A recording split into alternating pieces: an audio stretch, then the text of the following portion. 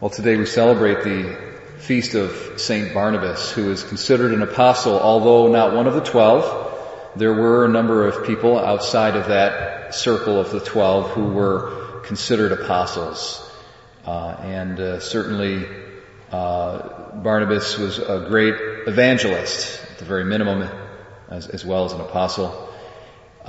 He was St. Paul's, his main traveling companion during St. Paul's first missionary journey. If you look in the book of Acts, there is more, but for the book of Acts, at least, there was 3 main journeys that St. Paul took. And each journey of his started from Antioch, and then would go out from there and then come back. So that was journey 1, and then he would go out again, come back, and then a third time. Antioch was the home base for Paul, and we see Barnabas going to Antioch right here, even before Paul became a main figure there. And Barnabas, we see something really remarkable in him. I think I see a humility and a wisdom and a special grace with him, because these Christians that he is encountering are not observing the Jewish law.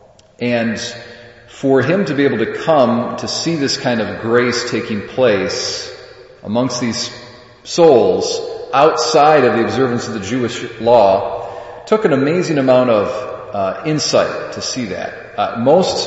Vast majority of people at that time would have been on autopilot, and they would have said, look, you gotta observe the Jewish law. That's what they believed. Even the 12 apostles themselves.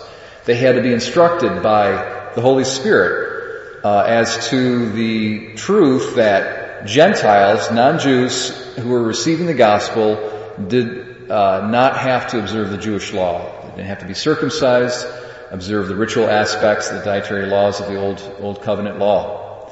That was news that had to be revealed to the apostles.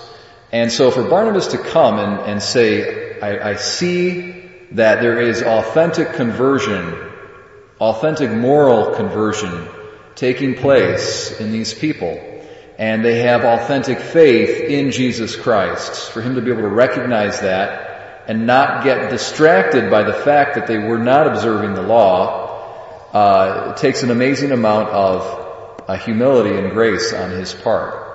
And Barnabas itself means son of encouragement, which is it's a great name to have.